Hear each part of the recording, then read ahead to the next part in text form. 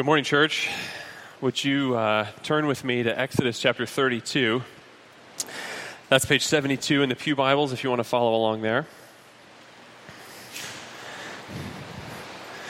As Greg mentioned, we've been walking through the book of Exodus this spring and summer, and we're getting near to the end. And this morning brings us to chapter 32. We're going to walk our way through this whole chapter, kind of piece by piece. So let's begin first just by reading the first 6 verses. We'll start there. Let me read this for us. When the people saw that Moses delayed to come down from the mountain, the people gathered themselves together to Aaron and said to him, "Up, make us gods who shall go before us.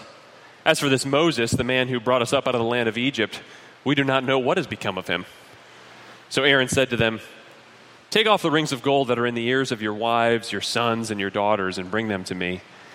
So all the people took off the rings of gold that were in their ears and brought them to Aaron.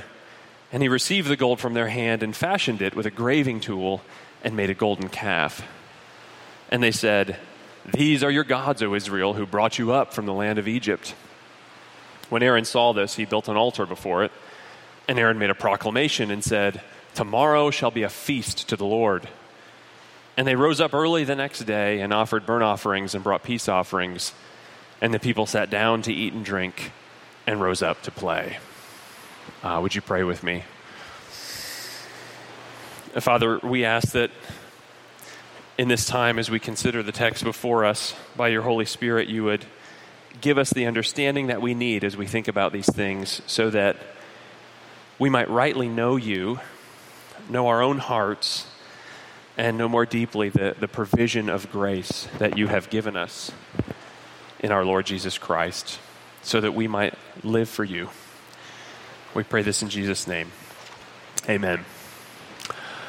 So the other day, I noticed that my car was giving me this alert that I had run out of windshield washer fluid. You gotta love cars that they just talk to you now. They just tell you what's going on, what's wrong. Now, there are some car problems that I can take care of on my own, and other car problems that I can't. But getting more windshield washer fluid and pouring it into the reservoir, that is definitely doable. I can handle that, right? That is a problem I can identify and fix. Of course, I had never seen this particular alert before, but I figured we had just used up all the fluid. Maybe they forgot to top it off at the last oil change. No problem. But, of course, I ended up kind of procrastinating and never got around to it. And it said it was empty for a long, long time. Now, the story thickens. About the time that we had run out of windshield washer fluid, someone had backed into our car in a store parking lot and drove off without leaving a note, leaving a nice dent in our front bumper. You gotta love when that happens. That's a good day. And again, okay, there are some car problems I can handle and fix, others I can't. Taking off the bumper, popping the dent out of it with a mallet. Yeah, why not? That shouldn't be too hard, right? So, one Saturday I proceed to take the bumper off of our car, and as I'm doing so, as I'm about halfway there, as I pull the bumper back, I can see the windshield washer fluid reservoir. And sure enough, it's empty, no surprise there, but I noticed something else.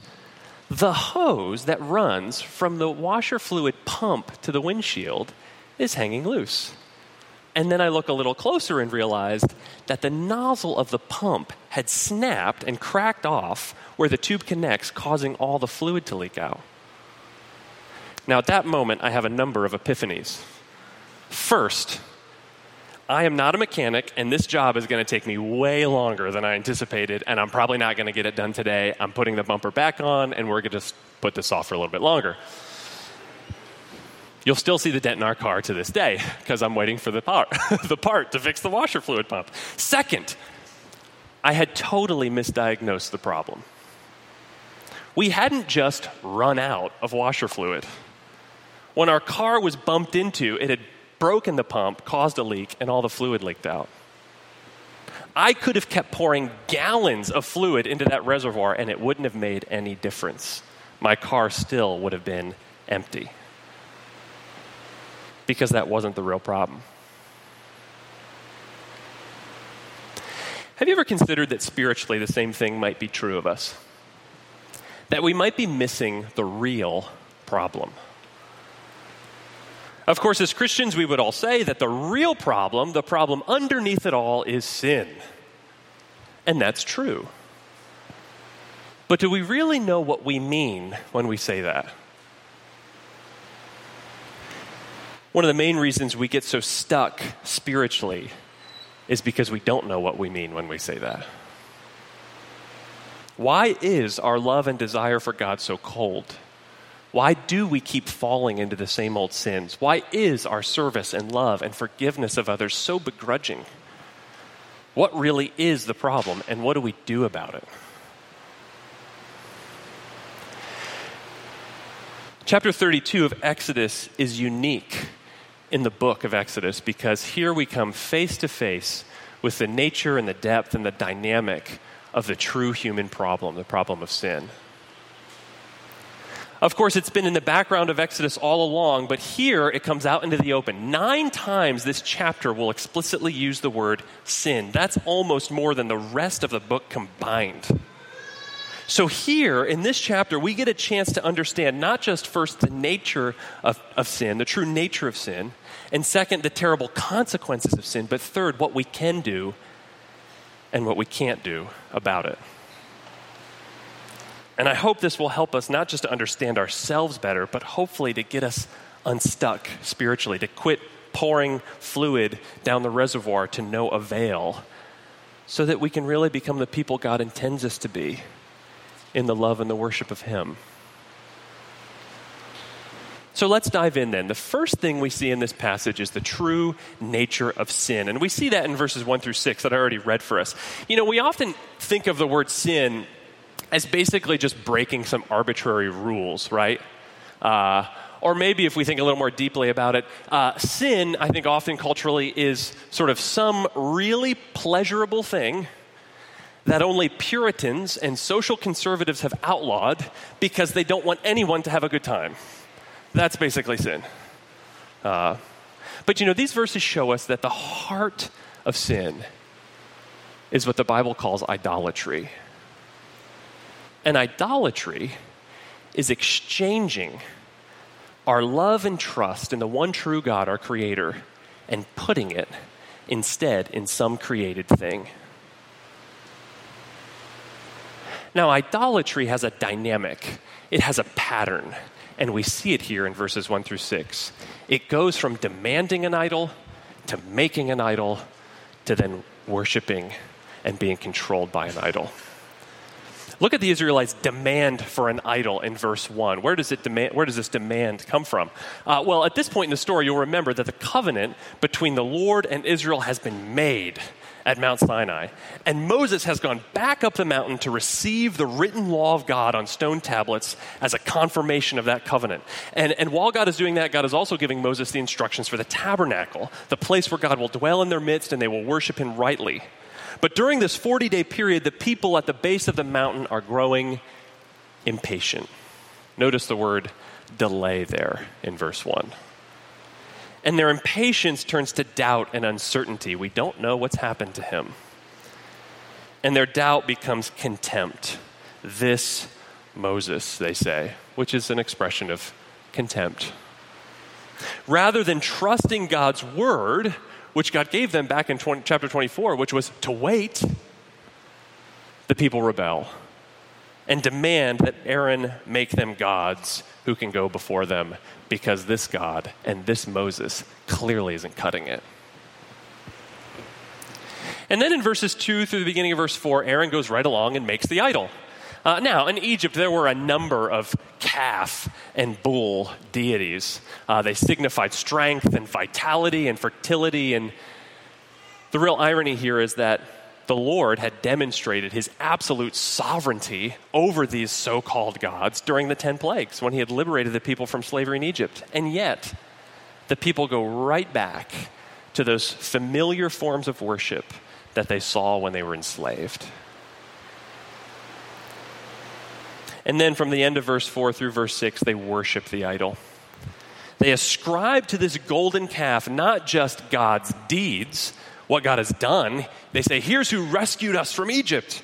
But they also ascribe to this idol God's name. Notice what Aaron says, tomorrow shall be a feast to the Lord. And there Aaron is using the divine name that God revealed at the burning bush, the great I am.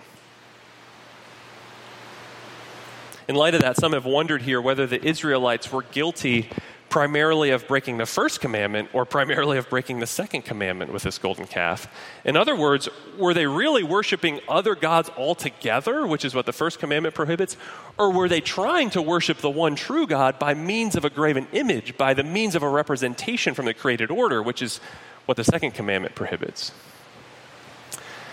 At the end of the day, it's not that clear from this passage, isn't it? They kind of go back and forth, because in reality, they're doing both. And besides, you see, breaking the second commandment, trying to worship God through an image, inevitably leads to breaking the first. Trying to worship God by means of an image will always functionally lead to worshiping another God, because the true God can't be captured or compared to any creaturely thing. He's holy.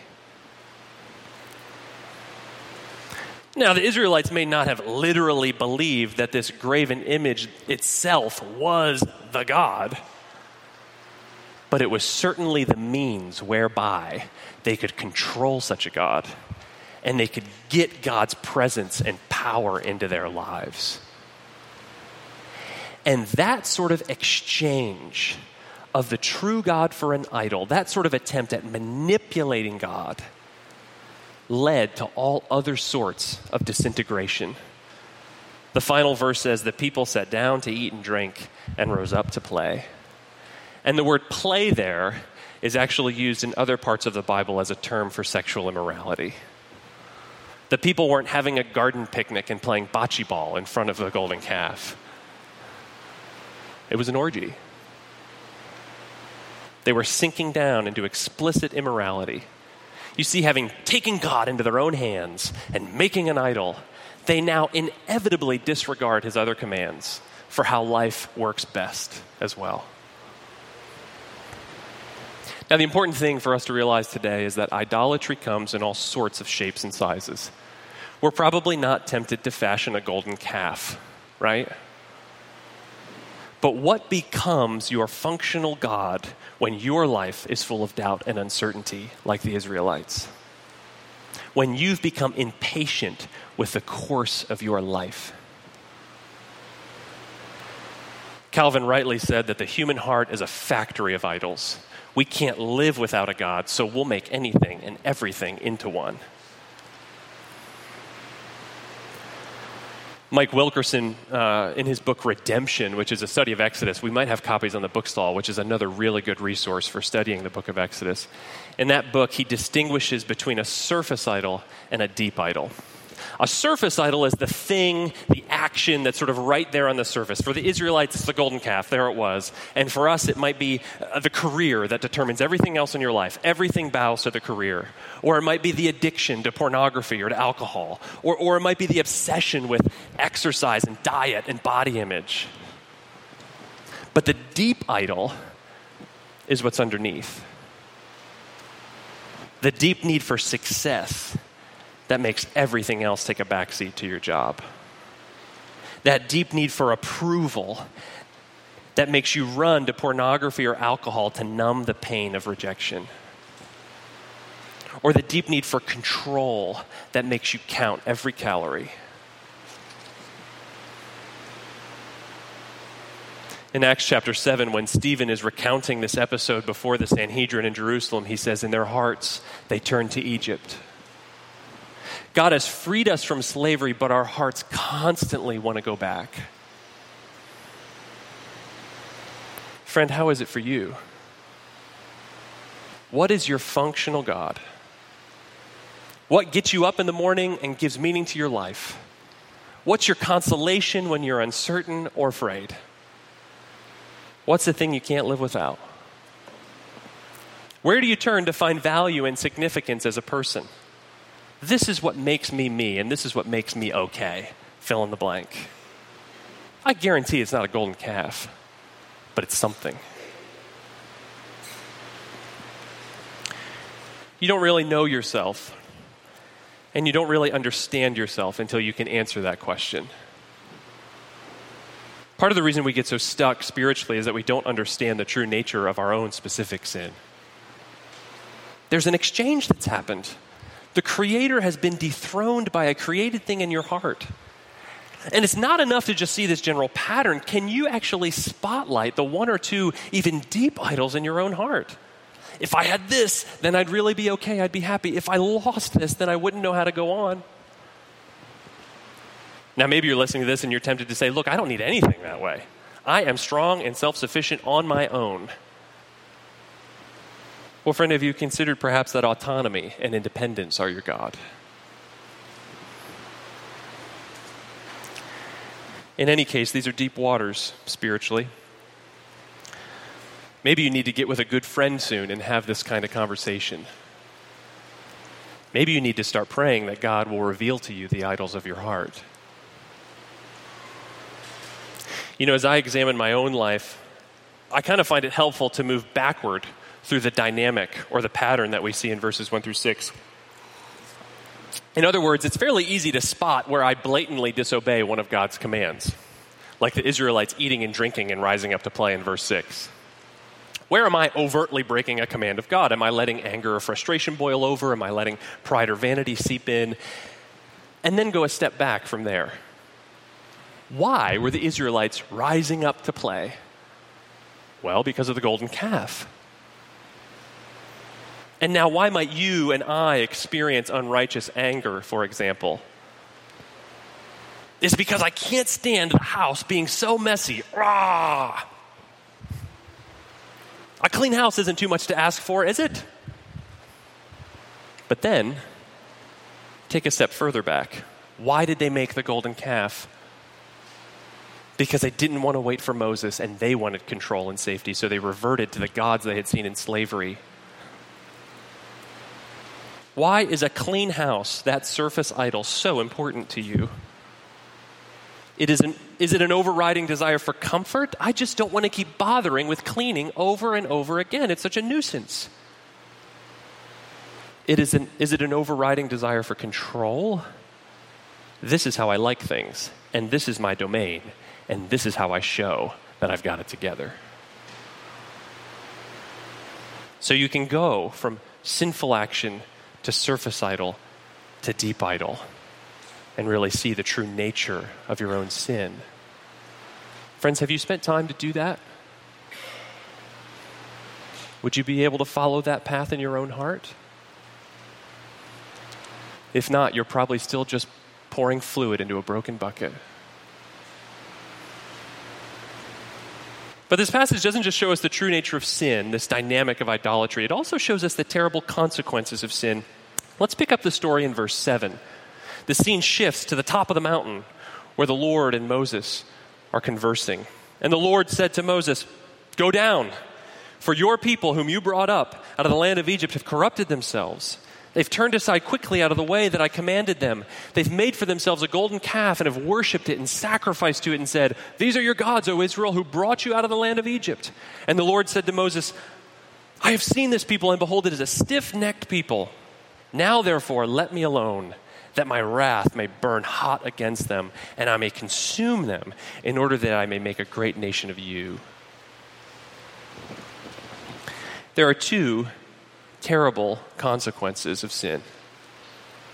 First, in verse 7, there's corruption. Rather than magnifying the glory of God and bearing his image, living in the freedom of his love and power, when we worship idols, we become enslaved and dehumanized. The language of turning quickly out of the way in verse 8 and of being stiff-necked in verse 9. Those are animal analogies, right? Beasts of burden would be stiff-necked if they didn't submit to the leading and the yoke of the farmer. They would turn quickly out of the way. And do you see the tragic irony here? The Israelites worshipped a calf, and so were becoming just like it. We become like what we worship. Don't we see that culturally?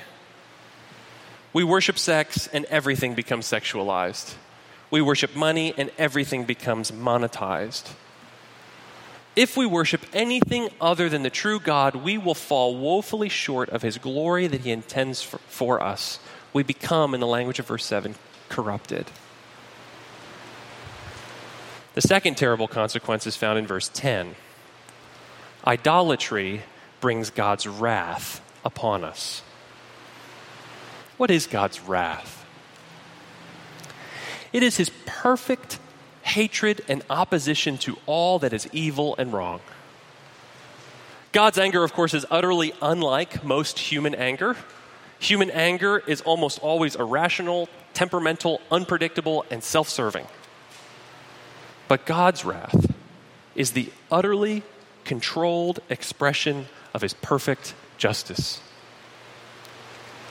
And friends, given all the evil and injustice in the world, a God without wrath, a God without a purposed opposition to evil and injustice, surely such a God wouldn't be worth worshiping and living and hoping in, knowing what we know of the world, would he?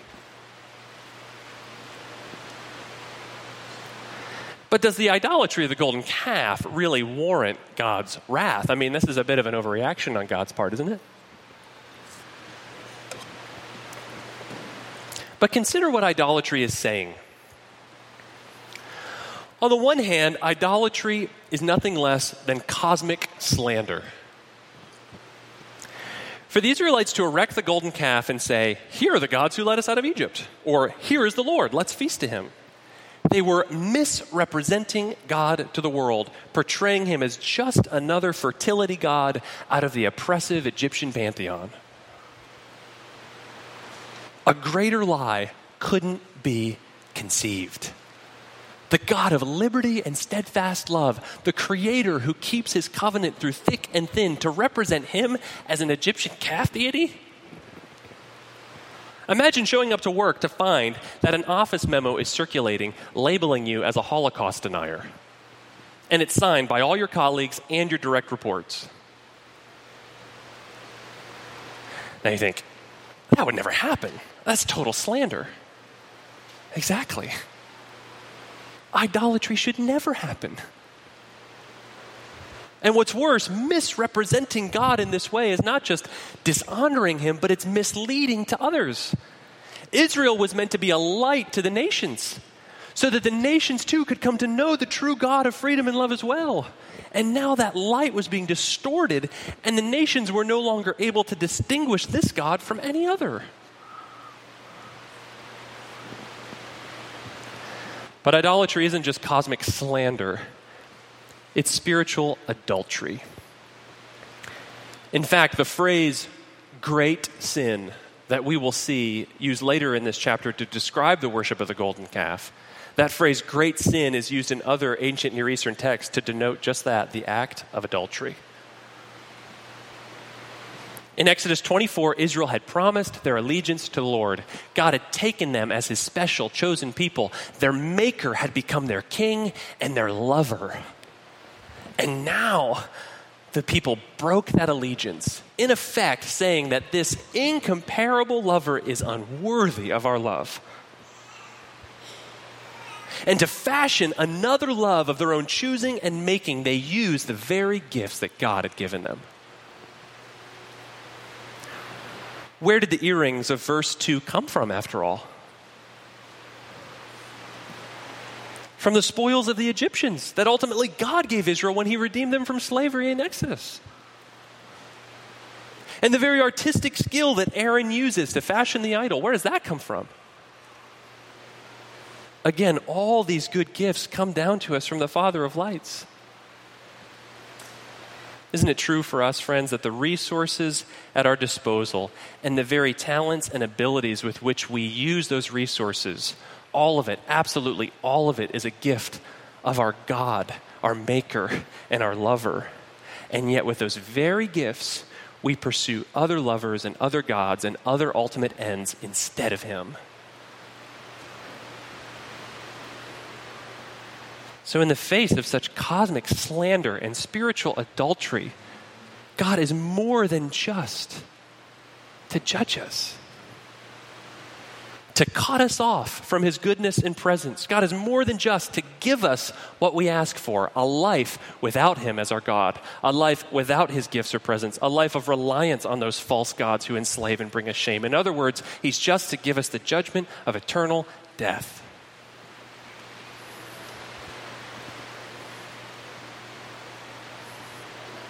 So these are the two terrible consequences of sin, of idolatry. Our corruption and God's wrath. Friends, have you ever thought how the story of your life will end? What if you reach the end of your life with everything you desired? Wealth, reputation, comfort, family, respect, and yet didn't have God?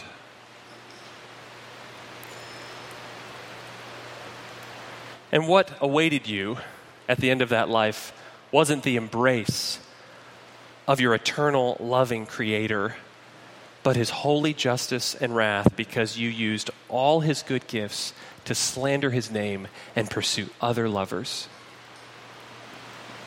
And not just that, but the legacy you leave behind you was not one of seeking God and prizing him, but of actively living without him. Or even worse, putting some of those ends on equal footing with God. I'll have success and I'll have God. I'll have comfort and I'll have God. Trying to have both at the same time and thus really equating God with the created things is of equal worth. Consider the end of your story and how many you will have led down the paths of idolatry by your own example, and how many will be headed to the same end as you. This is the severity and sobriety of what this passage is telling us about the consequences of sin. But it doesn't have to end that way. The rest of the story in verses 11 through 35 deal with Moses' response to the nature and the gravity of the people's sin. And through Moses, we can see three things that we can do and one thing we can't do. First thing, we can pray for mercy. Let's pick up in 32, verses 11 through 14. But Moses implored the Lord his God and said, "O Lord, why does your wrath burn hot against your people, whom you have brought out of the land of Egypt with great power and a mighty hand? Should the Egyptians say, with evil intent did he bring them out, to kill them in the mountains and to consume them from the face of the earth? Turn from your burning anger and relent from this disaster against your people. Remember Abraham, Isaac, and Israel, your servants, to whom you swore by your own self and said to them, I will multiply your offspring as the stars of heaven, and all this land that I have promised I will give to your offspring, and they shall inherit it forever." And the Lord relented from the disaster that he had spoken of bringing on his people. Note the basis of Moses' prayer for mercy. He approaches God not saying, "God, the people have been so good in the past. This is just a little slip up. It's a little sort of blip in their character. Why don't you just overlook this one this time?" Neither does Moses try to minimize the sin of the people or excuse it in some way. No, the basis for mercy has nothing to do with the people themselves. It has everything to do with who God is. The first thing that Moses asks for mercy for the sake of is God's reputation. Don't let the Egyptians think that you're a God of evil intent who led them out here just to consume them. What will the nations think? What will be said of your glory if this is what happens? And second, Moses asked for mercy for the sake of God's faithfulness. God had promised to bless the offspring of Abraham, to multiply them, to settle them in the promised land. So Moses appeals to God for mercy on the basis of his promise. Don't destroy the people, God, because you've promised. You're faithful to your promises. And when we're faced with the gravity of our own idolatry, we too should pray for God's mercy. And this is how we should do it: on the basis of God's own glory and on the basis of God's own good promises. God, be merciful to us, not because we deserve it, but because you're a great God who keeps his promises. So we must pray for mercy. And second, we must destroy our idols. This is verses 15 through 20. Then Moses turned and went down from the mountain with the 2 tablets of testimony in his hand. The tablets were written on both sides, on the front and on the back. They were written. The tablets were the work of God, and the writing was the writing of God, engraved on the tablets. Notice here that the people had traded the engraved word of God, whereby they would truly know God, for an engraved calf of God that led them completely astray. When Joshua heard the noise of the people as they shouted, he said to Moses, "There's a noise of war in the camp." But Moses said, "It's not the sound of shouting for victory or the sound of the cry of defeat, but the sound of singing that I hear." And as soon as he came near the camp, he saw the calf and the dancing. Moses, his anger burned hot, and he threw the tablets out of his hand and broke them at the foot of the mountain. He took the calf that they had made and burned it with fire and ground it to powder and scattered it on the water and made the people of Israel drink it.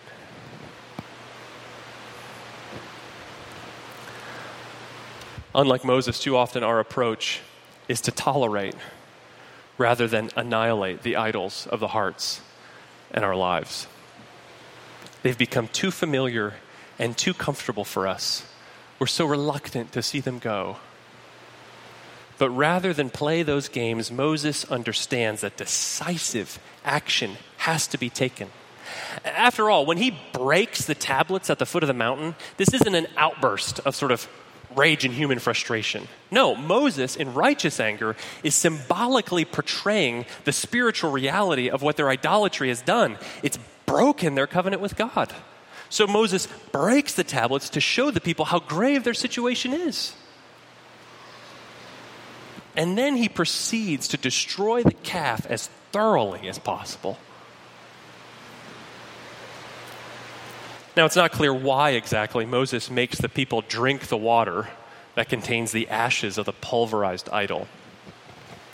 Perhaps it's so that they remember the bitter taste of the idol for years to come as a deterrent to never do this again.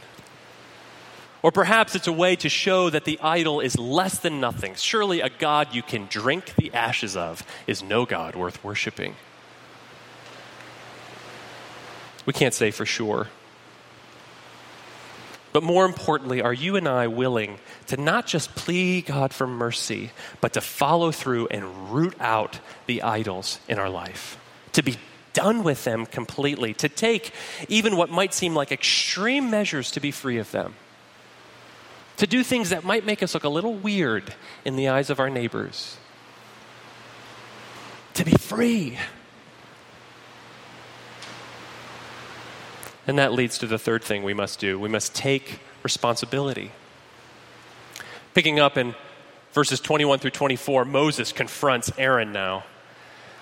And Moses said to Aaron, "What did this people do to you that you have brought such a great sin upon them?" And Aaron said, "Let not the anger of my Lord burn hot. You know the people. They're set on evil. For they said to me, 'Make us gods who shall go before us.' As for this Moses, the man who brought us up out of the land of Egypt, we do not know what has become of him. So I said to them, 'Let any who have gold take it off.' So they gave it to me, and I threw it into the fire. And now came this calf." It's okay. You can kind of chuckle at that. It's a bit ridiculous. Now, Aaron is just like us when confronted about our sin, isn't he? First, he tries to pass the blame.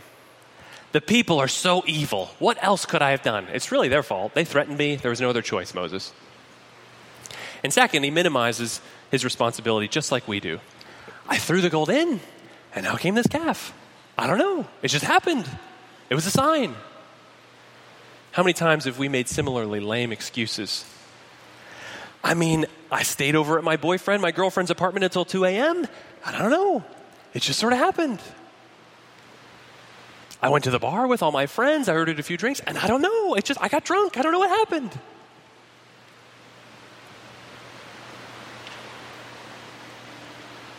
Rather than minimize and pass the blame, we need to take responsibility for what we've done. We need to exercise the agency that God has given us, that we might be done with our idols. The counterexample to Aaron is found in the next paragraph concerning the Levites. Let's read verses 25 through 29. And when Moses saw that the people had broken loose, for Aaron had let them break loose to the derision of their enemies, then Moses stood in the gate of the camp and said, "Who is on the Lord's side? Come to me." And all the sons of Levi gathered around him. And he said to them, "Thus says the Lord, God of Israel, put your sword on your side, each of you, and go to and fro from gate to gate throughout the camp, and each of you kill his brother and his companion and his neighbor." And the sons of Levi did according to the word of Moses. And that day about 3,000 men of the people fell. And Moses said, "Today you have been ordained for the service of the Lord, each one at the cost of his son and of his brother, so that he might bestow a blessing upon you this day." Now, admittedly, this is a very hard paragraph to understand at first blush. What is going on here? A couple things to sort of put this passage in perspective to help us understand it. First, we need to remember that overt idolatry was a capital offense under the Sinai covenant. God takes this sin so seriously that in Israel, under the Old Covenant, the judicial penalty for it was death.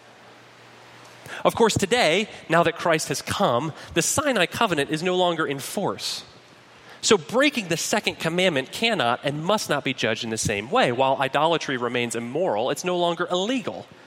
Moreover, the church does not carry the power of the sword, only the power of the word, exercised in teaching and correction. So there's not a one-to-one correspondence in applying this passage today. But in ancient Israel, idolatry was a capital offense. So what we have in these verses is not some twisted version of vigilante justice, some kind of strange purge. But the Levites are acting as the legal judicial agents of the high king, the Lord, executing the Lord's just judgment upon his rebellious subjects for high treason. Second, nearly all the commentators agree that the judgment executed here is targeted against the ringleaders of the golden calf incident. It's against particularly those people responsible for misleading the people to break God's covenant. So there's a focus to it. Third, when the Levites are commanded, "Each of you kill his brother and his companion and his neighbor," that's a way of saying that they are to show no partiality in discharging God's command. If guilty, even close neighbors, even relatives, must receive the same just sentence for their treason. And it seems that rather than minimize and pass the blame like Aaron, the Levites carry out God's command. And as verse 29 alludes to, this costly obedience leads to their eventual ordination in the book of Numbers to be the tribe that's set apart to care for and protect the tabernacle itself.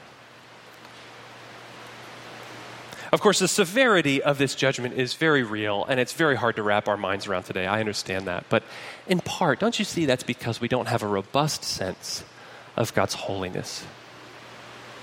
God is holy, and the wages of sin is death. And while today God no longer asks human agents to carry out his divine judgment, that right now, that right to judge belongs only to the risen Lord Christ. He is the only one who will execute God's judgments. Still, the wages of sin are still the same. The wages of sin are still spiritual death. Today, however, we can still take responsibility for our actions like the Levites. Rather than balk and minimize the situation, the Levites understood the gravity of the sin, and they stepped forward to do whatever God was asking them to do, even if it was personally costly in the extreme. They would be on the Lord's side.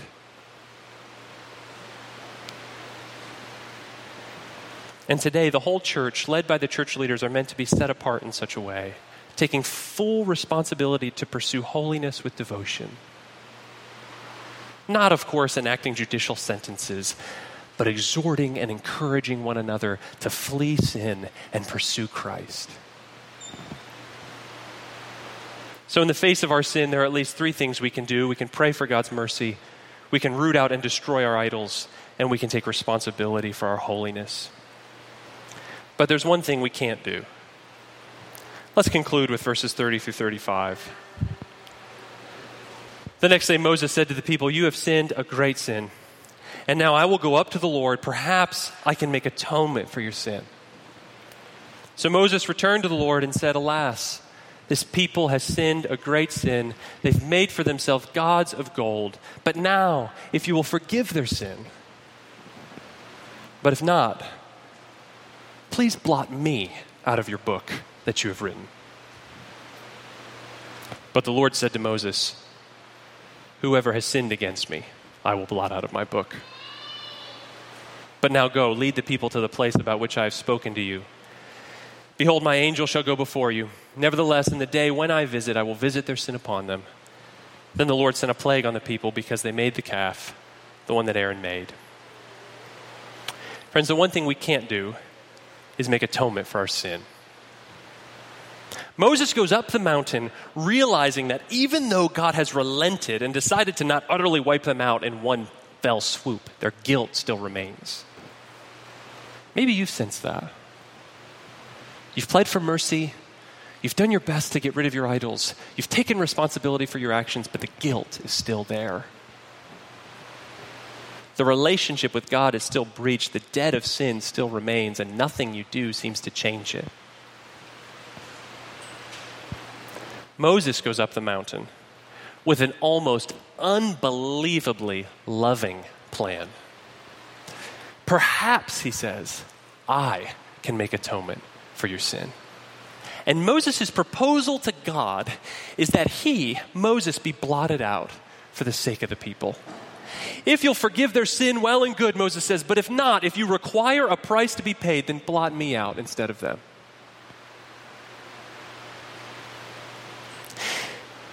Do you see, friends, how in many ways this whole chapter becomes a test for Moses?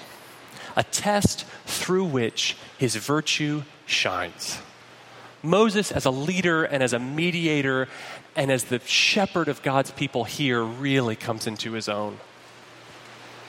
Look back at verse 10. God offers to start his redemptive plan over with Moses in verse 10.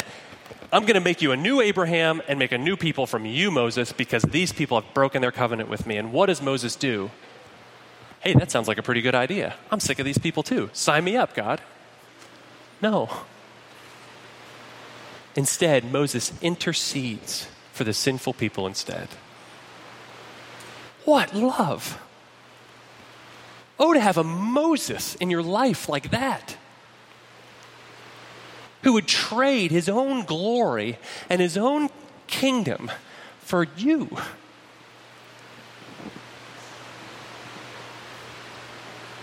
But even Moses, great as he was, could not atone for the people's sins. God flatly denies Moses' prayer. Yes, the plan will go forward. God will send his angel to lead the people, but their guilt will remain on them. A plague will strike many in verse 35. We're not told anything else about it. But eventually, as the history of Israel will unfold through many generations, the people will be consumed in the judgment of exile with only a remnant that remains. Why wasn't Moses enough? Who else could we find? Moses wasn't enough because Moses too was a sinner. The rest of the Pentateuch will reveal that even Moses needs a mediator. Even Moses needs atonement. You see, Moses could come down the mountain and crack the stone tablets. He could symbolically break the covenant, but he wouldn't ultimately be the one to repair it. Moses pleaded with God, God, let me be the representative. Let me be the substitute for the people's sins. Let me take the logic of the sacrifices that you've just told me about and let me take it to its conclusion and let me stand for the people. And God says, no. Because you see, a greater substitute had already been appointed, friends. Before the ages began, in the eternity before creation, God the Father and God the Son had already made a pact. They had already made a binding covenant that the Son, the Word of the Father, would take human nature into his own person, and he would fulfill the covenant that we had broken, and in himself, he would bear our sin, because he was perfect and unblemished, and fully God, and fully human, and able to carry the weight. You see, the written word of God here in Exodus 32 is cracked at the foot of Mount Sinai, speaking of our judgment. But in the fullness of time, on a mountain outside of Jerusalem, the incarnate word of God would be crushed for our iniquities, and the Lord would lay on him the iniquity of us all, and he would remove our guilt forever. Guilty, vile, and helpless we, the song goes. Spotless Lamb of God was he. Full atonement. Can it be? Hallelujah. What a Savior. Now, there's no more perhaps, as Moses said in verse 30. Atonement has been made fully through the Lord Jesus Christ. Raised on the third day, proving that the sacrifice was complete, ascended to heaven to intercede on our behalf with an intercession that far surpasses anything that Moses could have dreamed of or ever done. Jesus always lives to make intercession for those who trust in him. Friends, don't you see, you have an even greater Moses. The one thing you can't do has been done for you through the costly love of Jesus on the cross. You can't earn it, and you can only receive it as a gift as you lay your life into the risen life of Jesus. And that's what will get down into the deep places of your heart, those deep idols, and begin to dethrone them.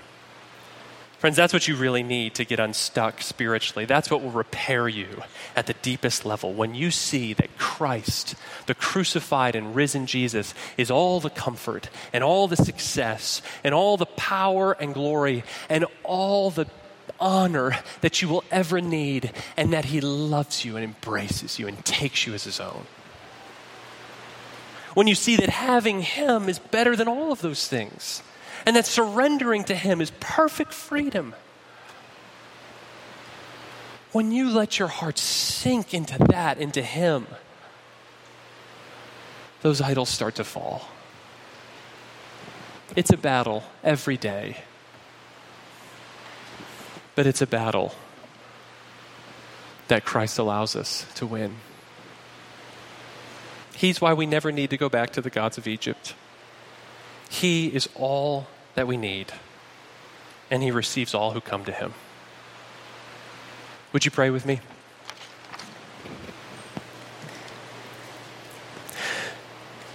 Father, we pray that you would exalt the Lord Jesus in our hearts by your Holy Spirit. Lord, would you breathe new life into hearts that are here this morning and who are not alive to you? And for those whom you've called to yourself, would you help us to see Christ with a fresh splendor so that we might plead for your mercy and cast down our idols, and so that we might take responsibility with a whole new frame, God, not trying to earn your favor, but now and as an expression of love for you, of confidence in you, because you have done what we can't do.